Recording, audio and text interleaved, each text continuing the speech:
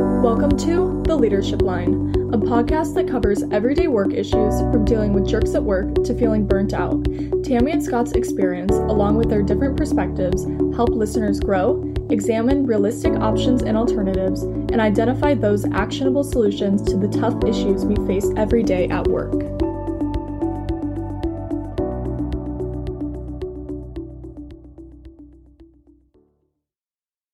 As a leader within an organization, how can you set your own ego aside?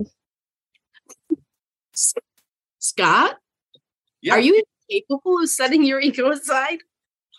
When you have no ego. Oh my God. Yeah. Excuse me, the man with no ego right there. Oh gosh. Isabel, you're asking two people who have really healthy egos. That's not an easy question to answer. What's a little interesting about this is I am not convinced that we should set our egos aside all the time. Talk to me.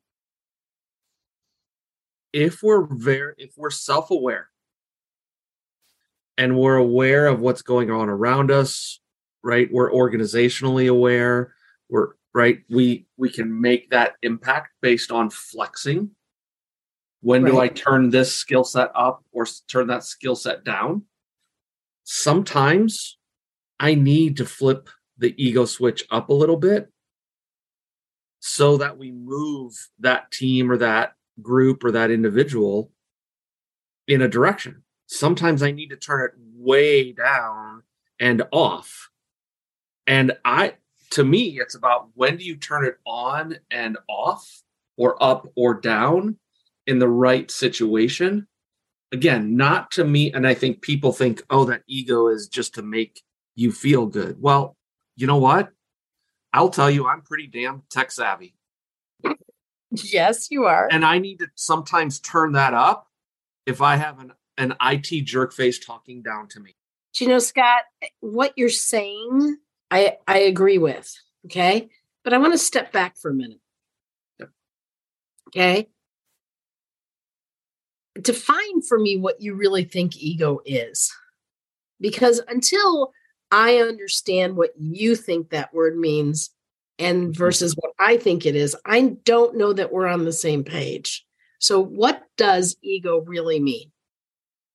Well, there's the ego, the super ego, the id. And the id. I knew you were going to go, yes, we all went to college. Got it. Okay, good. Well, maybe not everyone.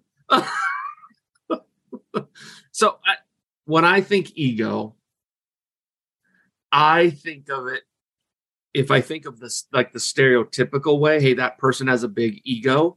Yeah. They think that, sorry, I'm going to say it just really bluntly.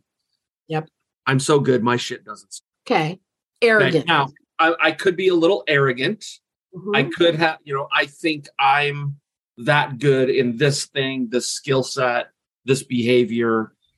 And I can't see others' value in that same skill set because my ego's in the way. That's what I think of when I think, oh, that person is egotistical. They're self-centered.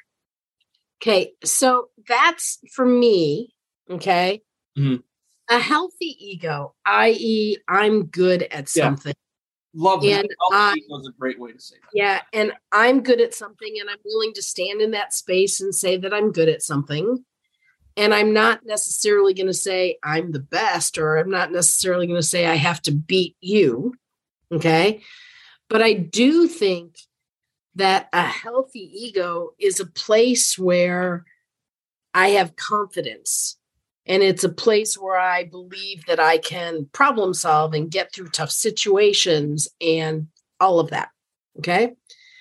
To me, an unhealthy ego, and one that I think what we're talking about is when I'm going to put me first and not others. Now, with that said, I still think there are times when I should put myself first. There are times when I should put others first, and I need to go back and forth and make those decisions. but I should also not be last every single time. That doesn't make sense. And in fact, we talk about that in burnout.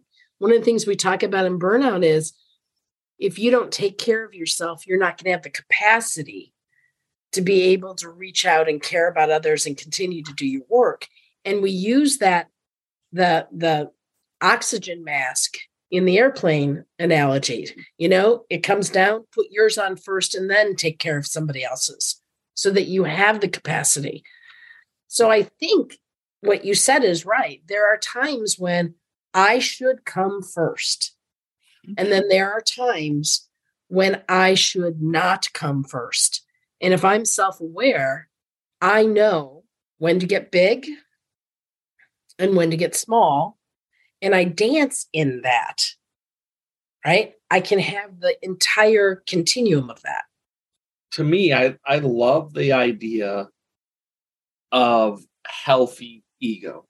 And again, I believe you are going to flex that based on the situation. Yeah.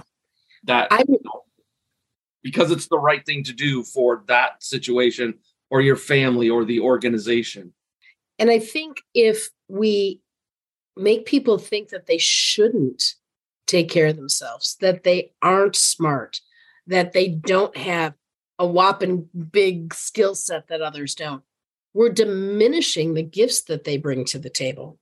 And when we diminish people's skill sets, right, when we diminish how they can contribute, we are actually keeping them from being the very best that they could be. Yes. And so I think that's one of the things that it's really important that we don't say, hey, keep your ego in check all the time. It's really understanding. It's when it becomes disproportionate, where it's about you. And that wraps up this week's episode of The Leadership Line. As always, feel free to reach out to us in the emails provided in this podcast description box, and be sure to check out our upcoming episodes always announced on LinkedIn. Thanks for tuning in, and we'll see you next week.